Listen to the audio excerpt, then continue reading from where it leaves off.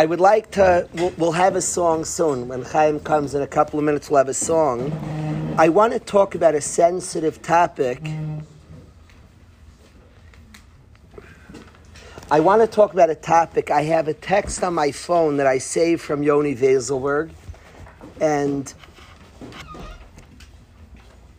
I was thinking about him last night, and I reread the text, and I want to share with you this pasuk and talk about an inyan that's important to me. This, for us growing up in a very Western world, this is a very, very important topic that I want to share with the guys. We're all engaged in a journey of growth and developing as B'nai Torah, as successful B'nai Torah. I want to share something that's important. This, for a Western person, this would be on a top 10 list of important ideals and values. This would be on a top 10 list for anybody growing up in the Western world. The text I have from him, he says, a stone that was disregarded by the builders became the cornerstone. I remember Rebbe giving this year in your house on Shabbos in Durham. It has very much stuck with me and is helping me through hard times. He then describes further, and he spoke about this pasuk. So I want to study with you this amazing pasuk and learn with the guys for a few minutes as follows. This is one of my favorite psukim in the Torah. It's a pasuk in Tehillim, and I want to study, really take you a little bit, like a curveball. There's much to learn from this pasuk. We're going to take it to an area that might surprise you. The pasuk is Even Moyasu Habaynim. Even Moyasu Habaynim. Even, the stone. Moyasu Habaynim, that the builders disgust in, that the builders disregard. The stone that the builders throw away. This stone, and they toss it away. Haisat becomes L'Roish Pina, the cornerstone. Every structure has that most important stone in the whole structure. And the stone that the whole structure is built on is the stone that the builders toss away. Always, if you're watching construction site and you see the builders look at a stone and say, and toss it away, track that stone. It's very likely to become the cornerstone. Even Moyasu Abaynim, the stone that the builders disregard, Haisal Rosh Pina, it became the cornerstone. Now this pasuk is a summary of the history of the great people that we're from. Avram Avinu and his descendants, us Yidden, the Am Hashem, the children of God. This pasuk sums up our history. The stone that's rejected becomes the cornerstone. Repeatedly this happens in our history. The Gemara says this refers to none other than David HaMelech himself, the author of these words. The psukim was a history of his own life and a history of our people. If you track our people, who was the first king of the Jewish people? Yosef HaTzadik. He's rejected. He's cast aside. The brothers throw him in a pit, sell him to Egypt. He is the first king of our people. The stone that the builders reject, Haisal Rosh Pina, becomes the cornerstone. We'll fast forward, not just for brevity's sake, we'll fast forward to Rus. Rus is very, very poor person. She's an Aniyah. She is poor beyond. She's collecting leket in the fields. She's out. She's in the fields. You can't have a more pathetic picture. Somebody who's starving is on their knees in the field, in the sadais. She's collecting leket. She's an almana. Her husband passed on. She's a giyayra. She's a convert. She's the ultimate outsider. Poor like crazy, husband dead, disconnected from, poor person, disconnected from society. Husband dead, disconnected from society. She's a convert, the ultimate outsider. And Rus becomes Ima Shel Malchus. She's the picture when Shlomo Melech, the greatest king in the history of the world, David and Shlomo, when they sat on their throne, there was a throne right next to them, and Rus proudly sat there. She's called Ima Shel Malchus, the matriarch, the mother of royalty is Rus. When you walked into the palace, there was a throne next to the king, and Rus sat on that throne. It's the continuous story of our people. Even Mayasu Abainim, the stone that's rejected, Haisal Reish Pina, became the cornerstone. David HaMelech grew up. His older brothers were known, Ga'ainim, Tzadikim. His father had no sin. She only died because of the bite of the snake. Because of the Gzeira of Maves that was Nigzar, but he had no Averis, David HaMelech's father, Yishai. And his children were all the G'dolei Hadar. And David HaMelech was thought to be lower than all his brothers. When Shmuel the Navi came to coronate a king after the Malchus was taken from Shaul, and he was told with Nevuah, with prophecy, that the next king is going to be one of Yishai's sons, nobody had any thought it would be David HaMelech. They brought in the oldest son, and then the next, and then the next, and the Navi, the prophet, looks over, and Nevuah tells him, not this one. Oh, it's not this one. They were shocked. Okay, we'll bring the second most precious son. Third, fourth, seventh. Okay, it's not from Yishai's kid. I think you have a mistake here, prophet. There are no mistakes in prophecy. Is there another son? No. We showed you all the sons. Oh, David. Oh. And David HaMelech, of course, is brought in, and Shmuel says, this is the one. This is the Mashiach Hashem. This is the anointed one from Hashem who's supposed to lead Hashem's people. And on this story, we're told, Even Mayasu Abainim, the stone that the builders reject, Haisal Reish Pina, time and time again becomes the cornerstone. Now I want to share in this sugya, in this fascinating sugya, why is it this way? What is this that Hashem does that the great ones come from complicated situations, from all different unique backgrounds, unique stories? What is it? If you follow the path of Mashiach, a lot of strange stories. If you go back in time, Light has two daughters, and his daughters think that the whole world's destroyed, this bizarre mistake. They intoxicate their father and live with him. The most odd and bizarre, quote-unquote, Aveira, but they were trying to do a mitzvah. They were doing it 100% l'shem shamayim. They thought we have to build the world for Hashem. It's a mitzvah, and the only man left in the world is our father, and they intoxicate him and have a child from him. If you follow the path of Mashiach, it comes from that action. Strange, bizarre, uncelebrated details that aren't repeat over as great stories. That's precisely where Mashiach comes from. Why is it that way? What is Hashem? Why not come from celebrated places? I want to say we live in a Western world where if it's not videoed, it didn't happen. If it's not on your story and social media, it's hard to even say it happened. It only happens if it's videoed. And I want to say publicity is not all bad. We just got through a yontif called Chanukah where we publicize a miracle of Hashem. Pirsum Meinisa. Publicity has a place. We publicize many things. It's a mitzvah to publicize many good things. When Hashem does a miracle for a person, He publicizes the miracle. So publicity is not all bad, but I want to share a tremendous danger of publicity. Publicity has a massive danger that it cheapens the purity of an action. That which is public can become cheap and not pure. It can become meaningless. I want to share something with the guys. Soon we're going to have Chaim sing a song. I want to share something with you. In the Western world, a husband and wife will sometimes act very chummy in public. And if you're observing, you say, wow, they must have such good shalom bayis. They're acting so close. In the Torah, the Ramah says a husband and wife cannot show any love in public, anything that best friends wouldn't do, a husband in public, a husband and wife should not do.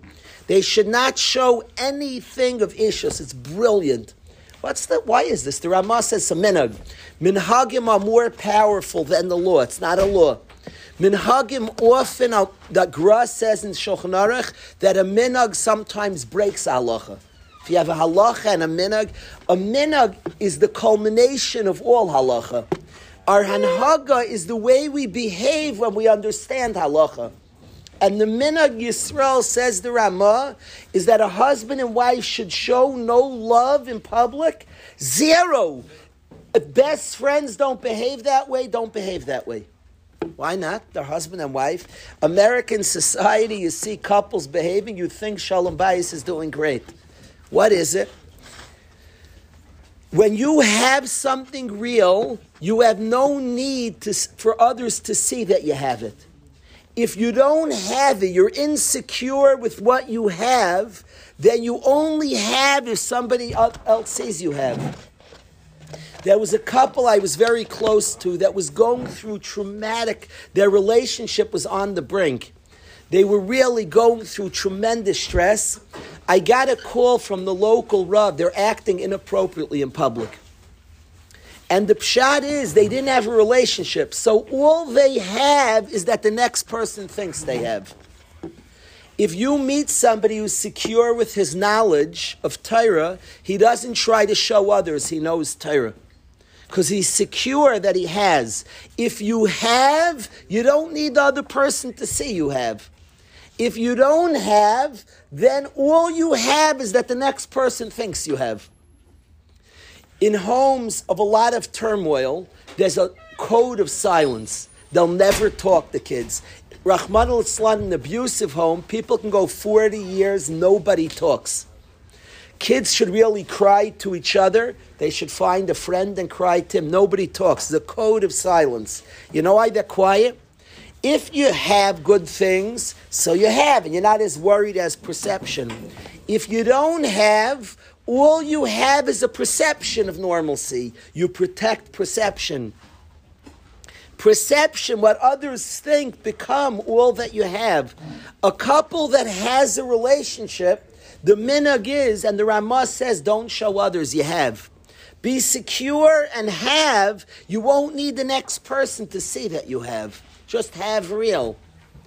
If you have real, a closeness and a relationship, you don't need the next person to see it.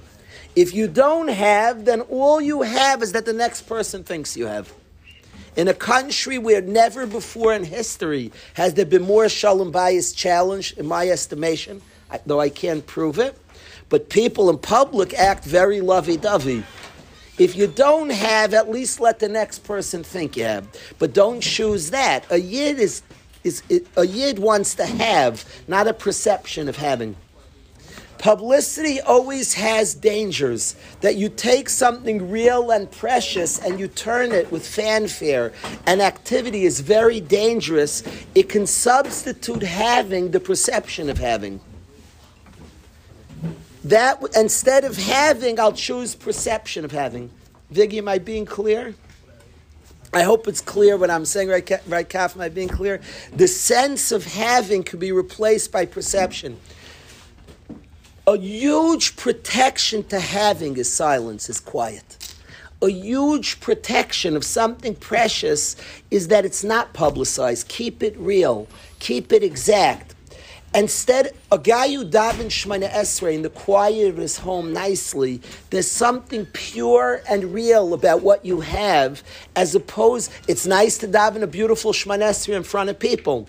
And if people are there, so be it. But it's always dangerous. Publicity is dangerous. I made a pact with Rai Oberlander when we started the yeshiva, and then we continued this pact with Rabbi Brownstein, who's run the yeshiva, who is the force, everything of the yeshiva for over 5 years now. We have a pact. We care what people think. We care. Why? Because we're human. And human beings care what people think, and you're even supposed to a degree. but it's always dangerous to sell out for publicity. How much truth, how much important things make it look good, perception. How much reality is altered for perception. And we swore to each other, there's a pact, it's a blood pact, that we're going to give up perception for reality. We'd rather a bacher doesn't look as good and people say, what's going on in Waterbury? But the reality of a person who's healing, who's working, who's doing something, we are not, and we're going to call each other out. If we ever give in to perception over reality, we're going to call each other out. Reality, a world that lives reality. In our history, we're building something special with the Am Hashem. There has to be tznius. There has to be silence and quiet.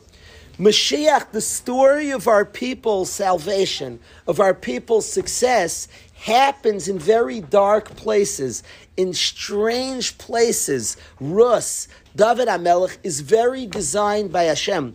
If I had a name, and we said a name of our yeshiva could be Avol. If there was a pasuk that hung in the yeshiva, they write over the Aron Kodesh a pasuk. I want the guys to build an Aron Kodesh. 1 year I'm going to get on. Before Corona, we had spoken about it with the Chevra. Hashem keeps delaying it. In the previous Mesifta, where we were in Waterbury, the guys built Aron Kodesh. I want the guys to build it. I promise you tomorrow we can get the money and put up a gorgeous Aron Kodesh. I want the guys to build it. It's much more meaningful to me. I want either physically the guys build it or the guys get together and figure out what they want to build. But I want the guys at one point will get on the case. I'm not convinced it's this year. But we'll build an Aron Kodesh. The pasuk that can go in an Aron Kodesh is Evem Mayasu Aboinim. The stone that the builders discussed in Haisal Rosh Pina always becomes the cornerstone. The reason that Hashem works this way, and we've seen people emerge from difficult situations, from difficult challenges, that kid in the 5th grade who might have been rejected, who becomes like wow, the whole world, there are reasons for it, but the simplest reason is that which is precious is always a little off the grid. Hashem wants, and again, publicity doesn't mean bad, because there's a place for publicity, but there's a danger for publicity. And our cornerstone is often built without much fanfare. David HaMelech becomes David HaMelech away from the center, out of public eye, where nobody's looking, and precisely there, great things happen. I want to say this to the guys because I'll tell you why this is so important to me. In each person's individual story of growth, it's not what's publicized, it's not what's famous, it's not what's printed in the papers that's precious and important. Your private struggle, your little battle, your internal conflict, the world's being built there. I always say in Gedolim books, I love Gedolim stories, but I guarantee you the 10 most important stories of their life are not printed. Nobody knows, but they can't be printed. They're small, they're things that can't be said, that shouldn't be said. The big stories are not those that are publicized, are not those that are celebrated. They're much more subtle. They're much more secretive. They're private. They're private decisions, private battles. It's not that which everybody noticed. I like referring to 10th grade and 12th grade. It's the funniest thing to me. The world says that Waterbury, 12th grade, 10th grade, I don't know. The best things happen in yeshiva in 10th grade. Anything great in yeshiva is 10th. And the 12th graders that are doing 10th grade work, that's where 10th grade's the inner work of healing, of just healing, of gaining a new thought process on the world. Nobody sees anything. There is no change yet. The world doesn't acknowledge it or see it. That which is great, that which is the cornerstone, is always despised, is always hidden. At the very least, it's not noticed. That's where great things occur, when it's quiet, when it's inside, when it's not noticed. In very public places, it's hard to do great things. It doesn't mean you should say no publicity. It doesn't mean that. Because ultimately, that's normal. Good things have to be publicized.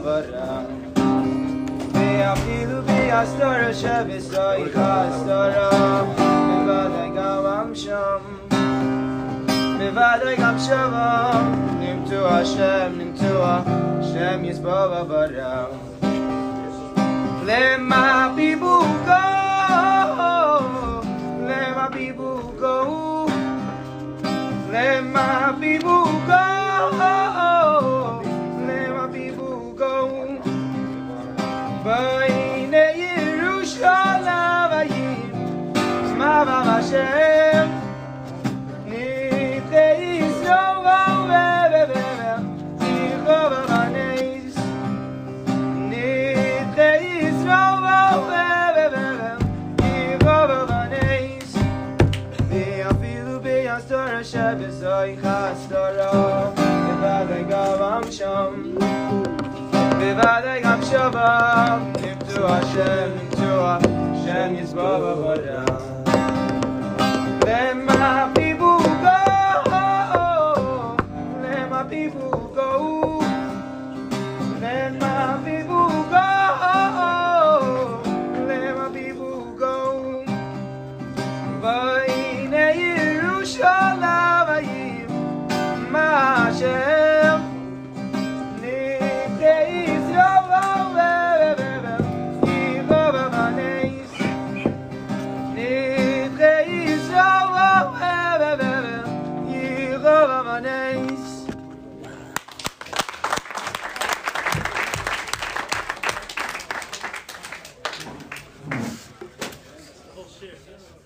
What?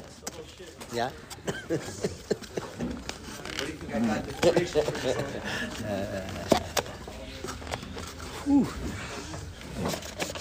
He felt like he sang what I said much better.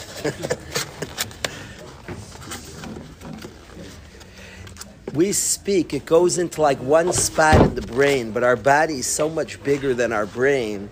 The song like went to my toes, my arms, my legs, like the idea touched the part of the brain. Then you sing it, like, now my body got it. You also, when you speak, you sing. I try.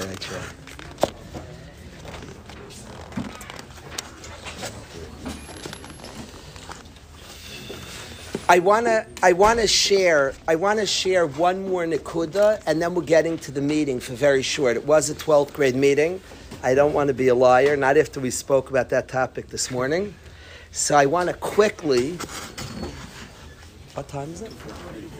Okay, so I want to quickly give me 5 minutes and then 10 minutes of 12th grade meeting for everybody. Everybody's invited to it. But the 5 minutes I want to say. We've gone to Mitzrayim, my friends. In Parshas Vayigash, this past Shabbos, we all went to Mitzrayim. We're there. We've gone with Yaakov, and the Jewish people have entered Egypt. And we're going to stay there for a number of Parshas. Vayichi, we're still in Egypt. Shemais, Va'ei Rabbai, we're going to start getting out of Egypt. The guys know that we do not like history at all. History's boring. History's dead. It's very, very important to be against history. My dahava hava, those words in Shas, we got to write a rap. My dahava hava, what was. History's unimportant. It's an expression in Shas. My dahava hava, what was. It doesn't matter. What was. We're a people of today, of now, of here. What was yesterday, my dahava hava. What was. That's the Gemara said. Well, who cares yesterday? My dahava hava, what was. When we celebrate Yetzias Mitzrayim, which is a massive part of our lives, I would say from the most dominant features of our life, we walk into any room, the mezuzah has in it Kriyas Shema Yetzias Mitzrayim. We put on phylactery, Zeicher Yetzias Mitzrayim. In the Tefillin is written the story of Yetzias Mitzrayim. We make Kiddush, Zeicher Yetzias Mitzrayim.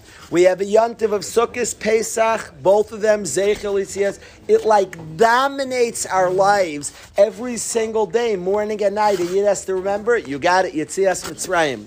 It's like dominating, leaving Egypt like, hello, what was. We left. Shkoyach Mazel Tov. You have to understand that we're always commanded to get out. Leaving Mitzrayim, and we always go in to take out another part of ourselves. I try every year, Pesach, I bring out a little more of me and my family. We try to see if we can get a little more out of Mitzrayim. We sneak back into Egypt, and I try to bring out, and all our lives we bring more and more out of Egypt. We have Yetzias Mitzrayim, I promise you, is not a history story. It's the story, a constant struggle of getting out of Mitzrayim. And Hashem commands us to remember twice daily Yetzias Mitzrayim, because we're always trying to bring more part. Mitzrayim means borders and boundaries and limitations. It says, Chazal say about Egypt that no slave ever got Egypt. Mitzrayim's a place of taiva, of desires, of base desires. People in Egypt feel stuck completely. The head of Mitzrayim says, Mi Hashem, who is God? A human being is absolutely stuck in Egypt. People don't tend to get out of Egypt. And there's one people that breaks free from those mitzarim, from those boundaries. There's one people who teaches the world about freedom. That a person's capable of living with Hashem, of living supernatural, of overcoming obstacles. You are not stuck. We are not stuck. That's Yetzias Mitzrayim. We have parts of us that feel stuck. Parts feel a little free. We're always a lifelong process of bringing ourselves out of Mitzrayim, getting out, seeing our freedom, tasting freedom, the freedom to serve, the freedom to overcome, the freedom to grow. So I wanted to share. We'll talk a lot about this. We have a lot of parashas coming up. We're headed. Shemais is all about Yetzias Mitzrayim. I just wanted to make it clear, just quickly, that we're not studying history. We once went to Egypt. A lot of us, 4/5 of the Jews remained in Egypt. And I dare say 4/5 of me and you are still in Egypt. Bring it out. Bring it out.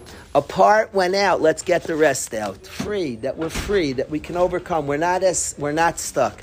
But the world lives stuck. We're not stuck. Yetzias Mitzrayim. It dominates our existence. But okay, we'll be Meirich. That's a Rashi Prakim, a brief overview of what's coming.